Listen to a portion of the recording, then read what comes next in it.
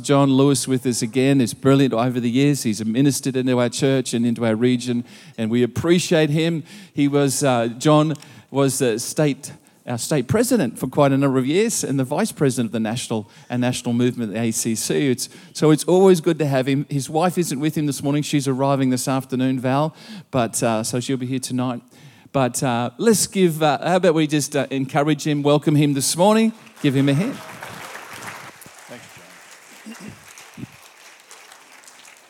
Thank you, Pastor. Good morning, everybody.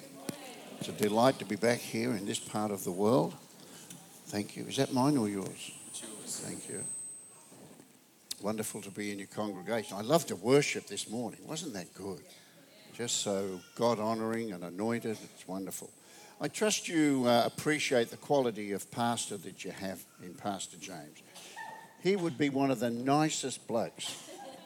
I can't imagine him getting upset. I got a brother-in-law like you, James. He makes me sick. He's just so nice all the time. What a wonderful couple. You know, James and Michelle love you, and they're doing a fantastic job here. And looks a healthy church. You're in good condition. Now, this morning, I'm speaking a part of my sermon this morning and the rest tonight. I wrote a book called Forgive, Forget, and Fruitfulness from the Life of Joseph. And I've had it for quite a while, but I thought I might preach on it, see what happens. It's a good message. I'll have books at the back there. They're normally selling for $230. But they're $12.95 this morning, so how can you resist that? Hey? How can you resist it? But the reason I'm saying that is some of you may want to follow up some of the points, and I'll give more details in the book itself. So if you would like to, they'll be at the back there and you can help yourself. My wife is coming today. She had to go down and get a bronchoscopy. That's, where they drain your lungs. But she'll be good and fighting fit this afternoon, ready to take up. We've been travelling around the state. We started off at St. George and went right up to the top to Normanton, right across to Atherton, up to Cooktown, right down to Cairns, Townsville. We've been inland, went around there, went to your district yesterday. This man's killing me. He had me on twice today. He's got me preaching 3 times today. Something on tomorrow, something on. He thinks I'm going to backslide, so he's not giving me any chance. Just working me to death. Thank you, Pastor. That's okay. So my subject this morning is going to be forgive, forget, and fruitfulness. Because many of you won't be here tonight, I'm going to leave the forget and fruitfulness tonight. Joseph had 2 sons. One was called Ephraim, the other one was Manasseh. He called the first son Ephraim because he said, the Lord has caused me to forget the hurts of my father's household.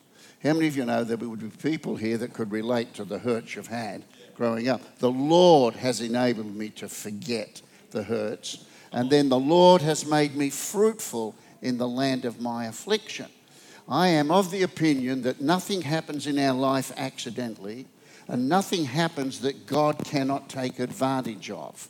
And I'd like to suggest you, if I tell you too much, you won't come out tonight. But I'd like to tell you this, that I reckon that every one of us, the experiences we go through can become fruitful in assisting us, in helping other people going through difficult times. So if you would make an effort to be out tonight, I'm sure it'll be a blessing to you. The powerful trilogy of forgive, forget, and fruitful is an important factor because everybody in this church this day has been offended in some way. And I'll give you a scripture in a few moments. Everyone. So I'm so confident that forgiving people is a very important part of our lives. The first reason I wrote this book is a practical one based on the fact that life will have offences, and overcoming those offences is essential for us all to be able to work through them. How many of you know you've got to deal with those offences? There was a guy who was Dr. Kreiger. He said this, that there were 2.7 million church members failed in activity because they've been offended in the church. How many of you know that's pretty serious when that happens? People leave the church. David Husky, this is a very important statistic. This is a researcher. He estimated in his research 66% of Christians leave the church because they're offended. That's a high percentage. But here's the sad thing. How many of you know if you're offended and you leave your church, you go to the church with your offence? And the sad thing is you will sit there, and if it's not dealt with, you will be anticipating any minute what's happened back there is going to happen here again. And so the poor pastor, for a number of months at least, you're going to watch him, listen to him, make sure it's all right. But how many of you reckon if we're going to get offended, we better fix it up? Come on. We better fix it up. And here is the simple message. God's antidote to offence is forgiveness. The second reason for this book is that it's a theological truth that Jesus taught forgiveness is a part of the kingdom of God. How many of you know that's the currency of the kingdom, that we learn to forgive? It's a part of our doctrine and we believe it. There's an ethicist called Michael Joseph, and he's a lawyer and a professor. He's a very famous consultant in America, and he said this, and I quote, "Whatever your religious views, psychologists say the ability to forgive is closely related to happiness." The implication being there, how many of you know if you don't deal with some of those offences, it just cools your happiness down? Just puts a bit of a lid on you to being able to enjoy life and what it's all about. Additional to forgiveness is forgetfulness and the fruitfulness that I've mentioned here before. Life has many and varied hurts of offences. Many of you would know the name C.S. Lewis, and with a name like that, you would want to sit up and listen. He said this, "Experience, that most brutal of teachers, but you learn." Oh God, you learn. Isn't that the truth? Life has experiences, and we learn so much through those experiences of life. And I'm aware of the well-meaning but sometimes crude response that people have when you get hurt, like, suck it up, get over it. How many of you know that doesn't help you one little bit? If you've been deeply offended, those words just go right over your head. Suck it up, it'll be all right, blah, blah, blah. How many of you reckon we've got to be a better way? There's got to be a more biblical way than suck it up and get over it. My Bible and research and life experience, and as you can see, this is body and this face has been around a long time. And for those who don't recognise me, you remember me. This is I. It is I. Be not afraid. This is I. But I've noticed that there's a fact that, life can appear to be unfair, confusing and cruel. And how many of you know bad things can happen to good people? I could stay here all morning rattling them off, and you could help me with all the people you know. But how many of you know that's a fact of life? Bad things can happen to good people. I'd love to be one of those hyper people that think life's a bowl of cherries. Nothing can ever go wrong. You know, you're a Christian. You're in this bowl of protection that you live above the earth. How many of you know that's not how life is for us? If you've been around for a while, you find that your children can go bad. I know. But the great news I have for you is that God can turn your past negatives into a positive future. There's powerful biblical truths that strength can emerge out of our weaknesses, that hope can break through the barriers of hopelessness, and that tragedy can turn to triumph. How many of you know this is the Bible, 1 Peter 5:10. "And the God of all grace, who called you to his eternal glory in Christ, after you have suffered a while, will himself restore you and make you strong, firm, and steadfast." What a wonderful scripture that is. I would get you to write it down on the neck of someone in front of you, but it's a bit long to remember. But how many of you know this one? All things work together for good to them that love God. Come on. Let's have a vote on this. How many of you would say most things work together for good? How many would say some things work together for good? How many of us have this deep, deep conviction all things can work together for good? Now, there's hands going up here, and there'll be a lot of hands that are putting up, and you go, "Mate, I've had some pretty tough times, and it's been hurtful, and I've been offended, but this I do know, God is able to bring all things together for good," because that's the sort of God that we have served. Facing the facts, offences will come. Well, this gets really negative now. Face the facts, negatives. That's life. I thought I'd better give you a definition of what I mean by offences. The act of creating resentful, hurtful feelings and displeasure. The condition of being offended, especially of feelings hurt or resentful or anger. That's the Webster Dictionary. That's pretty pathetic. I got on the web. I'm a brilliant man on that web, mate. I'm a genius. Once I can learn how to turn it on, off I go. It's terrific. The Free Dictionary has a great definition. A violation or infraction of a moral or social code, a transgression of sin. How many of you know that is more in line? I'm not just talking about light offences, and I'll give you a little definition of the range of offences. Listen, offences can be simple perceptions as being misunderstood. I had a lady in my church come up to me one day, James, and she said, "I forgive you, Pastor." And I went, "What for? What have I done?" "You just walked straight past me last Sunday morning." I used to walk straight past everybody because I'd go to the back of the church and shake hands. And she said, "I was really offended." I said, "Oh, please forgive me." How many of you know I didn't even know? I don't think... Anyway, how many of you know people can offend at anything? People can get so offended about nothing at all. But here we go. Some ranges: misunderstand, undervalued, overlooked, or being insulted, imposed upon, unfairly treated, deep, ongoing or unresolved conflicts, to be lied about. How many of you reckon that's a bad one? To be a target of innuendos or character assassinations. I don't know how that Donald Trump sleeps at night. If I was to open the paper over there and I was Donald, I reckon I'd want to get out of this planet. How many of you know he would have a few little negative thoughts about himself, wouldn't he? People say things, of course he knows it's fake news. He calls it fake news all the time. But how many of you know bullying, verbal or cyber? Every young person here can be subject to bullying of some sort. And how many of you know we've learnt from experience that can actually lead to suicide? They can get so traumatised by people saying things. The power of life and death is in the tongue. How many of you know when we come to this house, we ought to be giving life to each other? Come on. Isn't that the truth? Come on. And then we have the physical levels of those people that are involved in offences: emotionally or sexual abuse, domestic violence, cruelty, torture, even death. One of the most common concerns about offences is that we need to recognise it has to be seen that it's not just outside the church. Offences like this can happen in the church as well. Jesus warned us of the inevitability of offences. In Luke chapter 17, verses 1 and 2, he said this to his disciples: "It is impossible that no offence should come." Did you get that one? This is Jesus, his own words in the New King James. "It is impossible that no offences should come, but woe to him through whom they come."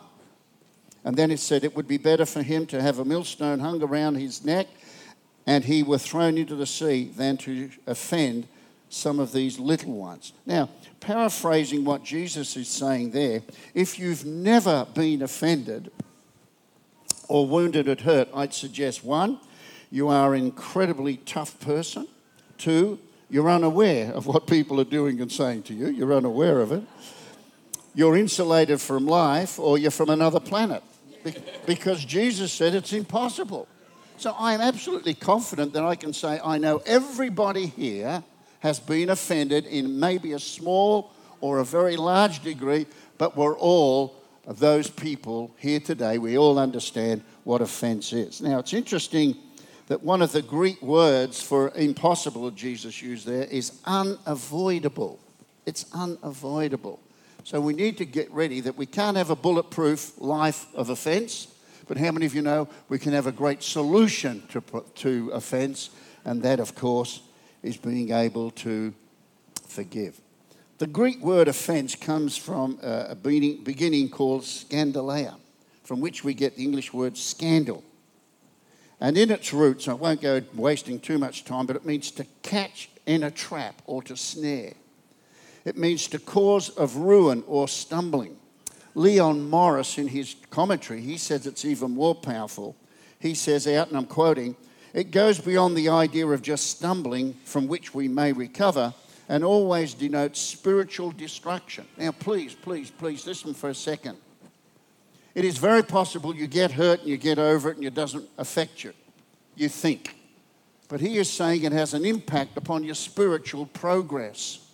You may have had some offense and you think, oh, don't worry about that anymore. But if you haven't resolved it by forgiving whoever has caused it, he is suggesting it affects you spiritually. I reckon we'd have a lot of people in our churches that need to go, I'm going to forgive that person. I'm going to relinquish them and let them get out of my life so that I can live a good, healthy life. Offences in the church are a fact. David Husky, 66% will leave the church because of offences. I'm one of those people that actually believe that there's a sense in which we need to recognise offences will come, but you and I have to be people that overcome those. In my book, I will give you 9 classifications of people that get hurt. But let's move on. Forgiveness and a path of hope. We must accept finite disappointment, but never lose infinite hope. That's from Martin Luther King Jr. I would like to suggest to you it goes like this. Accept you will be disappointed, but never lose hope in God providing a way for that offence to come out in your life. The good news is God provides a path of healing. Come on. Yeah. When I was a young man, 1832 or 1834, I was a youth pastor. And I was in a church in those days. They didn't pay you to be the youth pastor, you know.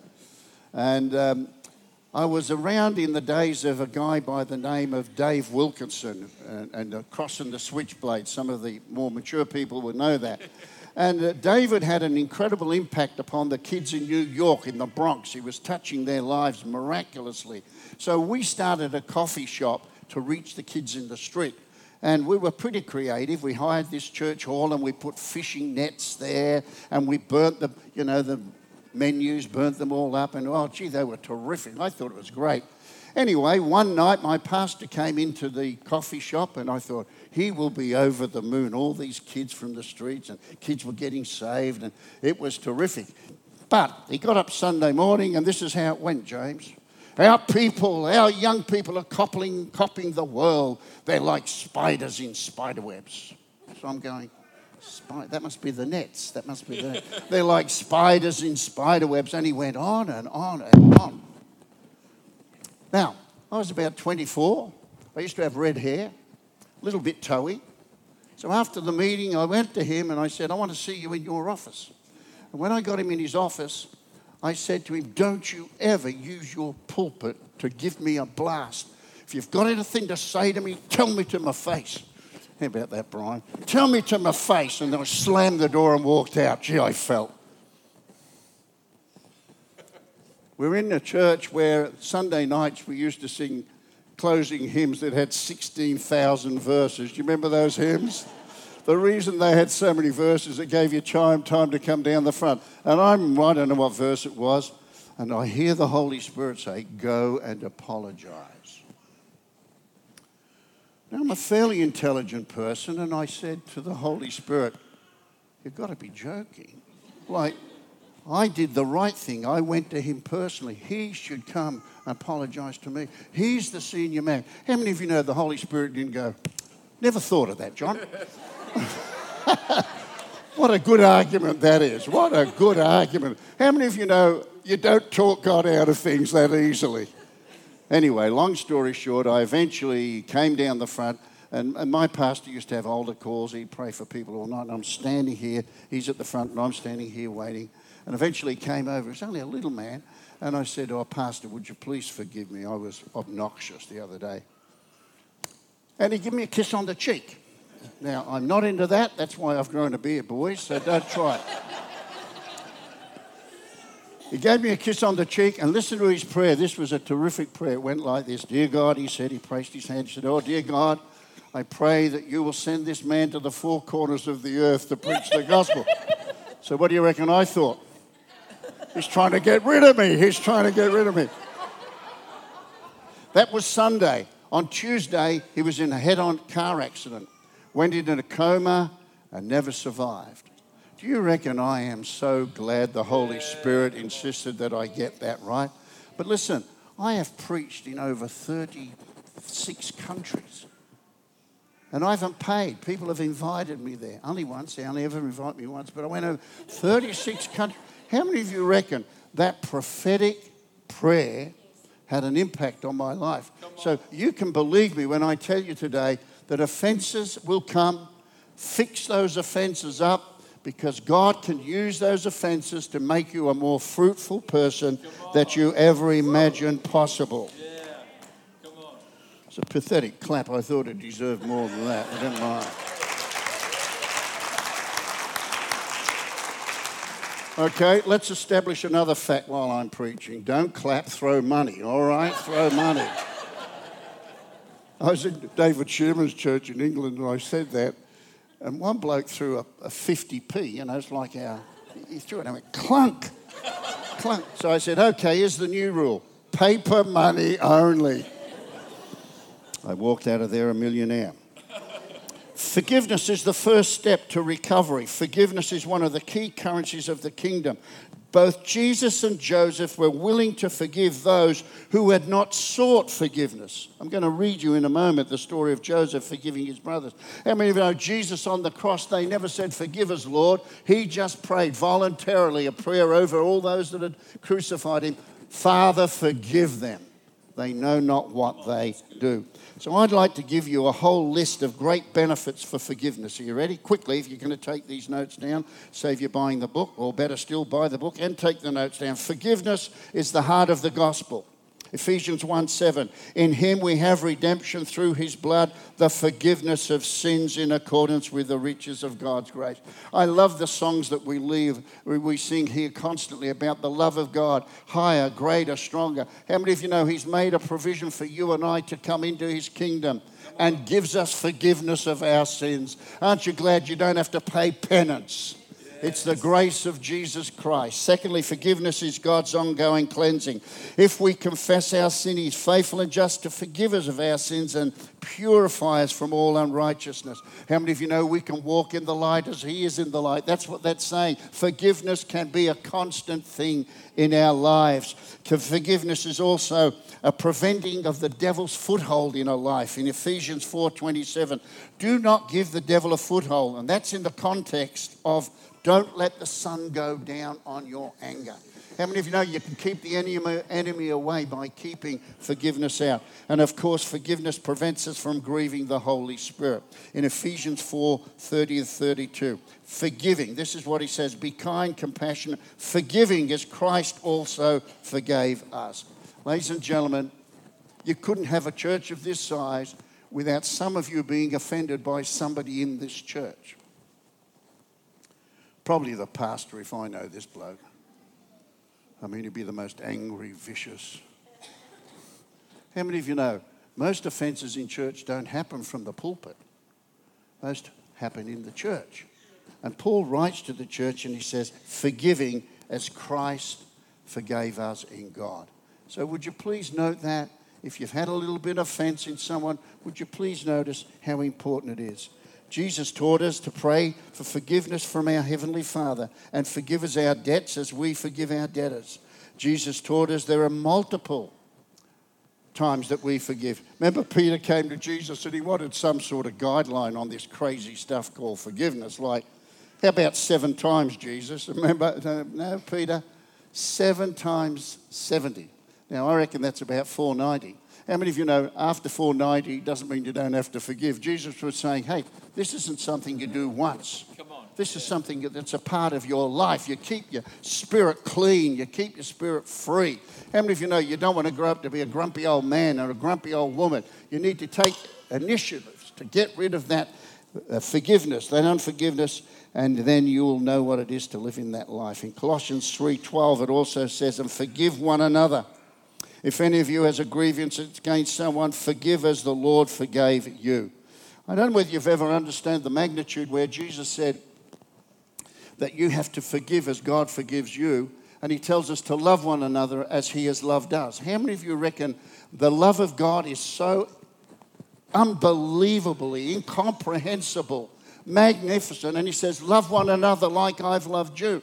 Dear God, I need a great extension of your love in my life to love like you love those that are round about me.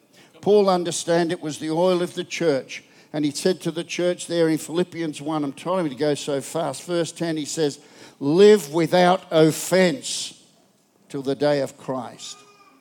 Bear each other's burdens and forgive. Lewis B. Smythe said this: forgiveness is God's invention for coming to terms with a world in which, despite their best intentions, people are unfair to each other and hurt each other deeply. He began by forgiving us, and he invites us all to forgive others as well. Don't postpone forgiveness, church. You know, there's a reason why it says, if you bring your offering to the altar, remember you have offense in your brother, leave your gift and go and get it right.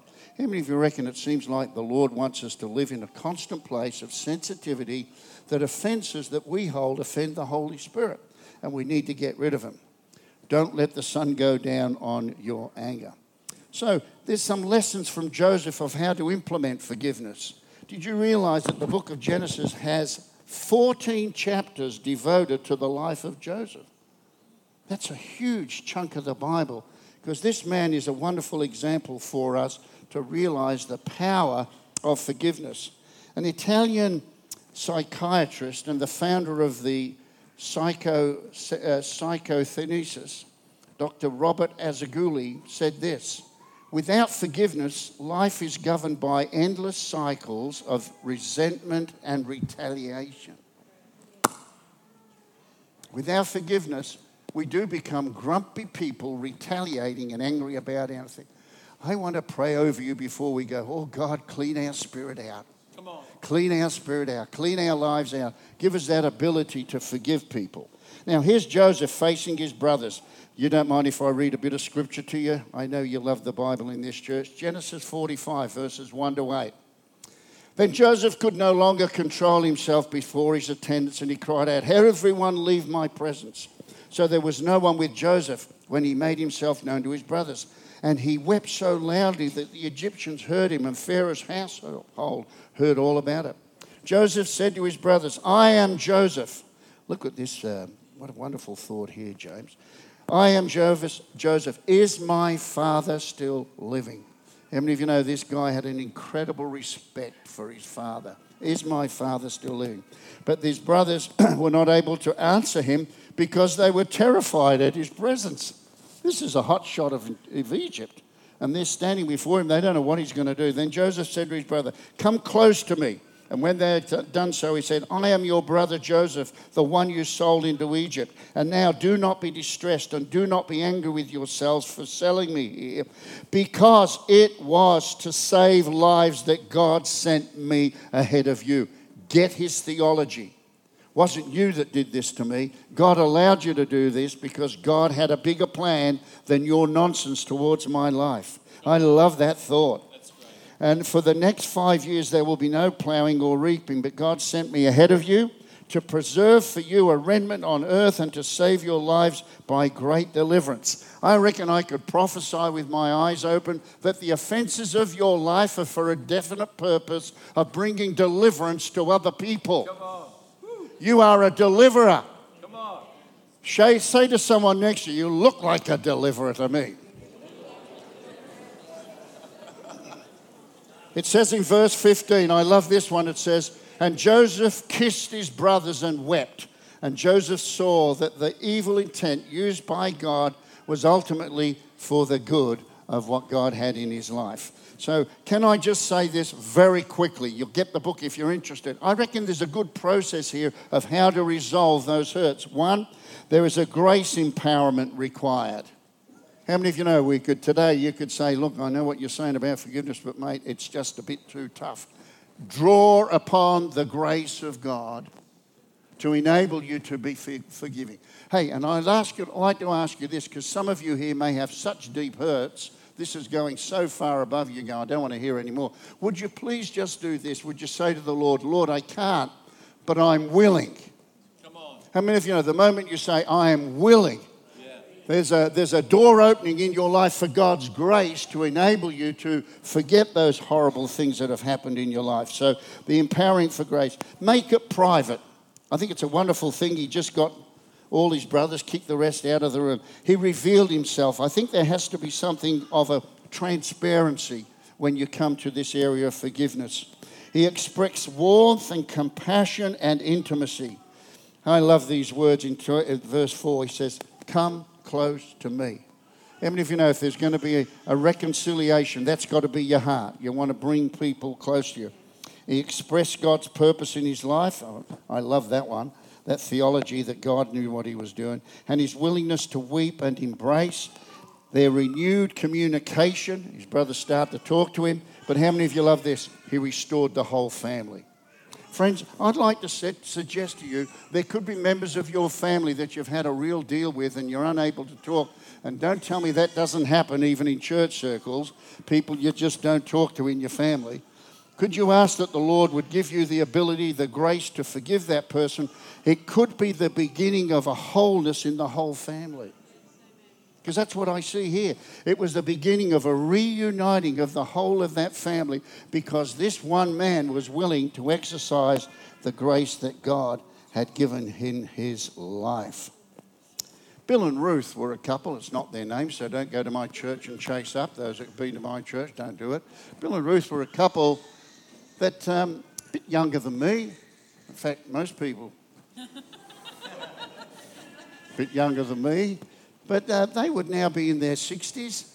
And about 10 years ago, they were having real troubles and decided to split up and then decided to divorce. Neither of them got remarried. But after a few years of living separately, they all of a sudden decided they did love each other and they should resolve their problems and get back together. And the words of Bill himself, he said these words to me. He said, this is the best thing I ever did, John, getting back with my wife, who I know I love. And I can tell you now, they're still incredibly happily married in love. How many of you know it's not the end? It's not always the finality. How many of you know God can do great restorational truths? The major turning point in Joseph's life was that he understood that God had something greater for him. Now, I reckon if I was Joseph, I'd have a few reasons to wonder if God was still with me. How many of you know all he did was tell his brothers he was going to be a leader one day and they hated him for that? Sold him, got rid of him. Went and worked for Potiphar, and Potiphar's wife thought he was a very attractive man and tried to seduce him, and he was called up to be falsely accused of raping her, went to jail, was forgotten in jail. How many of you reckon this is a pretty tough run? How many of you think you might look for another God if that happened to you? All those things accumulating there. But the life of Joseph is a lesson of God's sovereignty and God's faithfulness towards those who will live according to his word. I have the belief that the reason he was able to resist the Potiphar's wife's seduction, well, she might have been ugly, one, but I think mainly he had the ability to say, God's given me a gifting. Yeah. I've got a leadership. I've got a vision of my future. How many of you know that'll keep you in temptation? Remember what God has given to you. So I am greatly encouraged by the fact that God says he will forgive you. Lewis Meads, I'm quoted before, said this: you will know that forgiveness has begun when you recall those who have hurt you and feel the power to wish them well. Lewis Meads might not be a Christian, but John Lewis said this: you know that forgiveness is working when you can pray for those who have offended you and you can genuinely pray that God will bless them.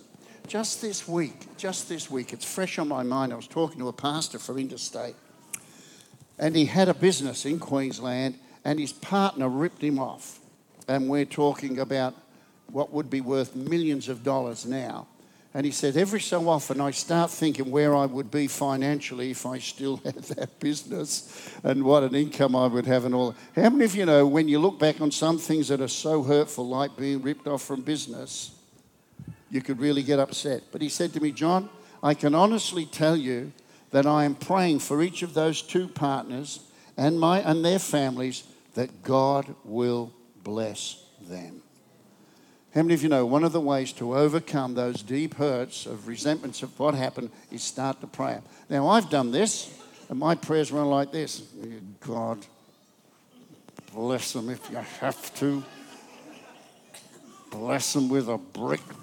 How many of you know, start off just being willing and start practicing a prayer of forgiveness? Because I'm like you, it's not that easy, is it? Not that easy to forgive people who've got your job, who got in front of you by deceitful means, who got into the university because they cheated and you just missed out. How many of you reckon you could get very angry about that, or you can exercise this wonderful gift called forgiveness? You see, the power of relinquishment is a wonderful power. In Matthew chapter 18, verse 21 to 35 is a story of a king who was owed a large sum of money by one of his subjects. And if it was in today's terms, we'd probably talk about millions of dollars. And the king said, "You can't pay me, sell up, you've got to be sold, your wife's got to be sold, your children's got to be sold." And this man goes to the king and he said, "Please give me another chance." And the Bible says, the actual word says, the Bible said the king had pity on him, took pity on him and released him from his debt and let him go. Now, I'm fascinated with these words because the word forgive, he forgave him and let him go. He relinquished his vengeance on this guy and let him go. But that word let him go is so corresponding with forgiveness because the word in the Greek actually means to send forth, to leave, to let go, to send away. Ladies and gentlemen, it's very possible you can reluctantly forgive. That James, I'll forgive him. God told me I'll forgive him. I'll forgive him. How many of you know it's a different thing to forgive and let go? Come on. It's a different thing to send him away with blessing, not wanting any revenge, not wanting any punishment on him. How many of you reckon that's got to be a Christian forgiveness, hasn't it? That's got to be something far deeper than I'm capable of. And I think most of us here are capable of. But this again is the love of God flowing in our hearts by the Holy Spirit, enabling us to release people and to let them go. Come on. Forgiveness may not necessarily mean reconciliation. You've got to hear this. How many of you know you can want to reconcile and the person might not want to reconcile?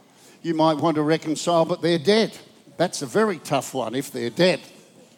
A couple of years ago, I went to a funeral, and when I was the superintendent, I had to exercise a discipline on this pastor and stand him down.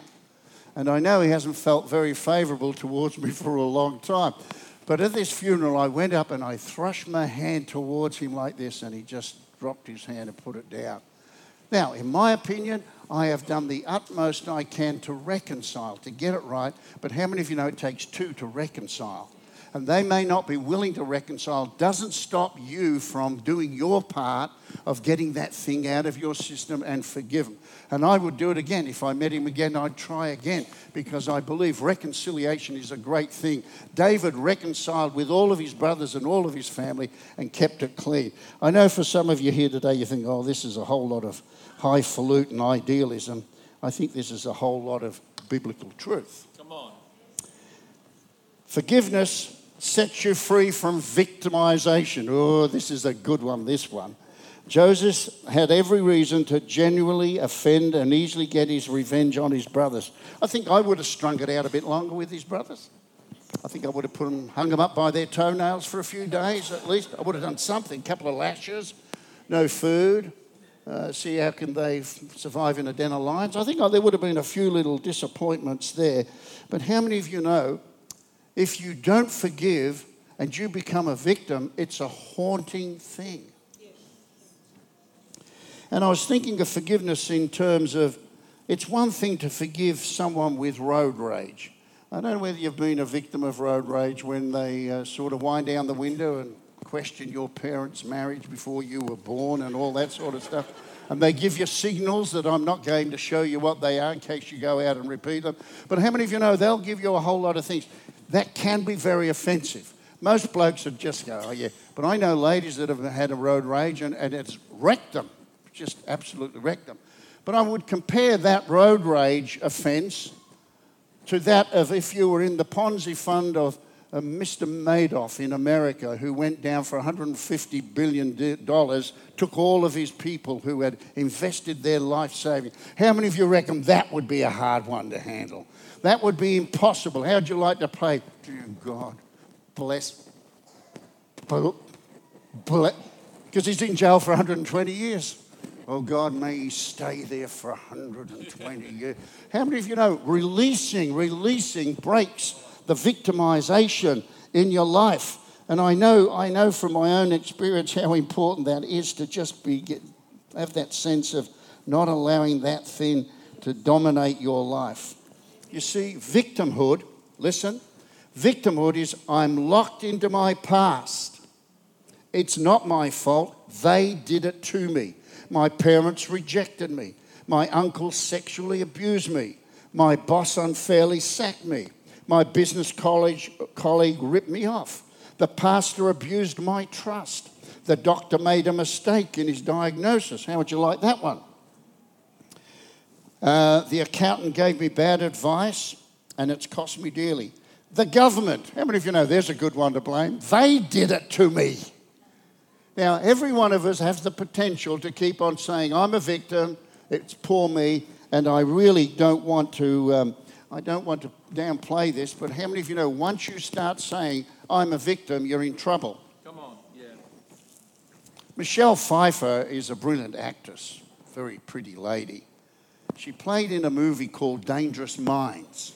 Am I allowed to talk about movies here?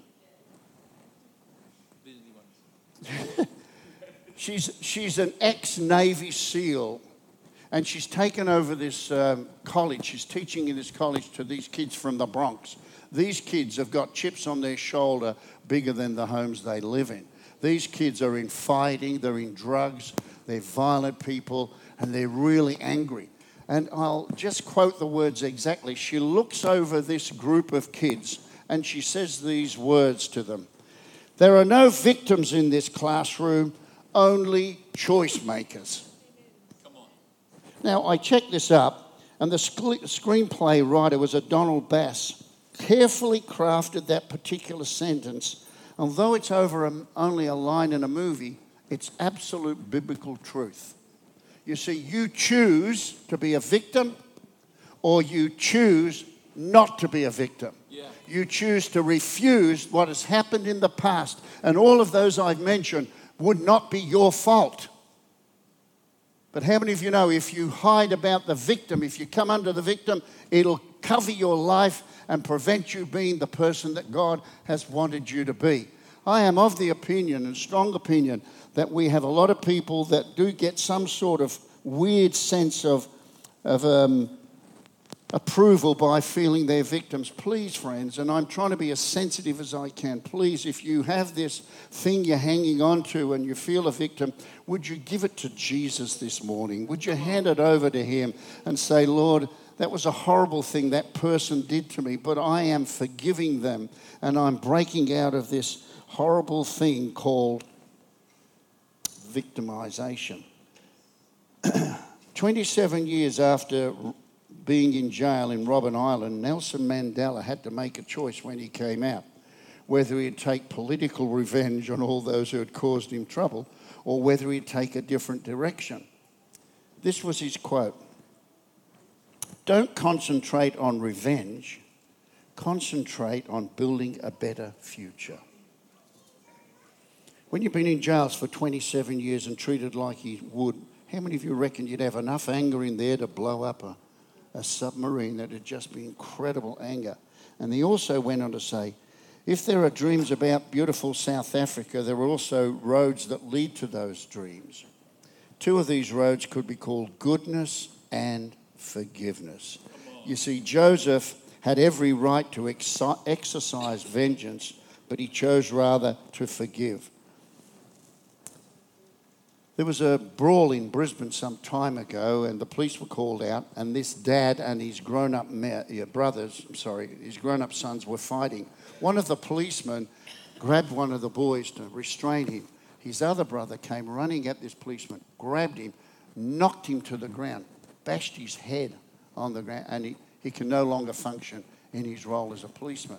There was a young girl at Redcliffe waiting in the bus stop, and the police were chasing a car, and the police got out of control, hit this young girl, and it was tragic because the girl died. And the mother said this when she was interviewed, I am not blaming the police, they had a job to do, and blaming them won't bring my daughter back. How many of you know breaking the victim cycle? Just breaking that victim cycle.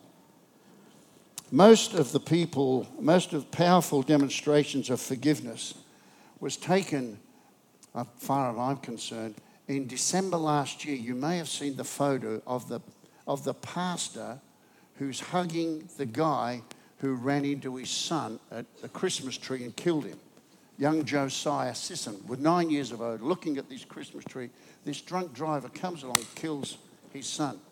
Carl Sisson, the father, is shown in the Courier Mail embracing this guy and offering him forgiveness. Ladies and gentlemen, I've got to tell you, that guy's my hero. That I don't know whether I may be able to do that one day, but I don't think I could do it within the short period of time it's there. But how many of you know that's the supernatural gracing of God coming on that pastor, enabling him to do what he had to do. I'm going to stop now. I know it's a shame.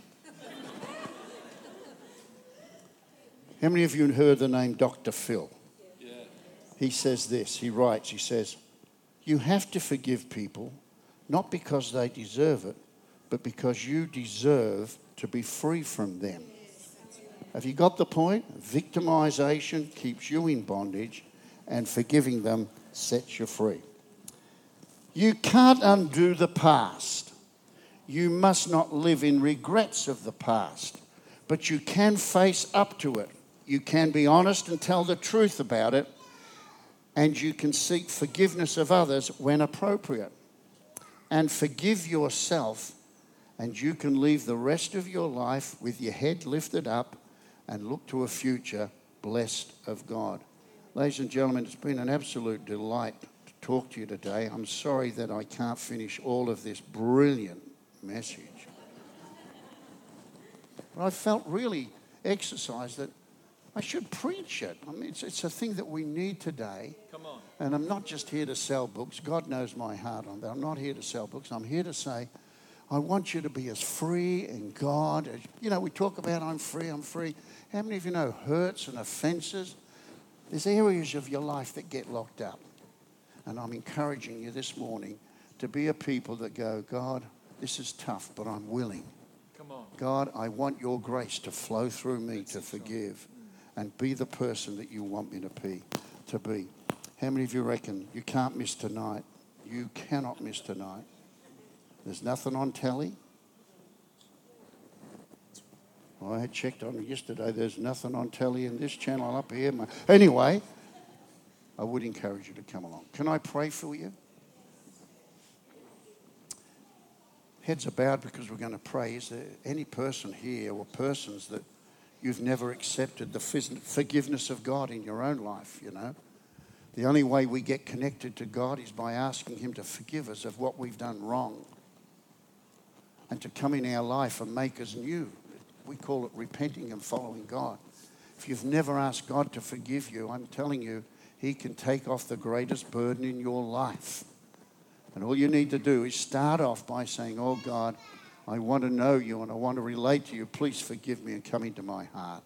If there's anybody here who never has done that and you'd like me to pray for you, just slip your hand up where you are and I'll pray that God will give you a sense of forgiveness and enable you to go on with life in a real way. God bless you, love. Thank you. Anybody else? Would you please pray for me? I need that. God bless you, sir. Thank you. Anybody else? Just lift your hand up. I'd love to pray with you. This is a sacred moment. But God, give you the ability to give your heart and life over to him. Father, I thank you for these two people, and I pray, Holy Spirit, you come and do your wonderful work of restoration in their life, in Jesus' name. I want to just pray a big prayer over everybody, okay? And then, Pastor, with your permission, I will hang around the front. I'll stick around here. I'll pray for the sick. This is not a healing evangelist, but I'm a believer. The Bible says, they that believe shall lay hands on the sick. I'll pray for the sick. If you've got anything else you'd like to pray about in the ministry, I'm sure we have a team. If there's a number of you, we'll have a team that are able to pray for you. Father God, I pray over this beautiful group of people, these godly people, these people who are hungering for more of you. And I'm asking that this morning the spirit of forgiveness will just flow upon our hearts and our lives, even as you, oh God, forgave us, willingly forgave us. Even as you, Jesus, on that cross, willingly forgave all those that had done such atrocities to you. We pray the same Spirit of Christ will be upon our hearts to help us forgive all who may have offended us. I'm praying that in Jesus' lovely name. Amen. Thank you, Pastor.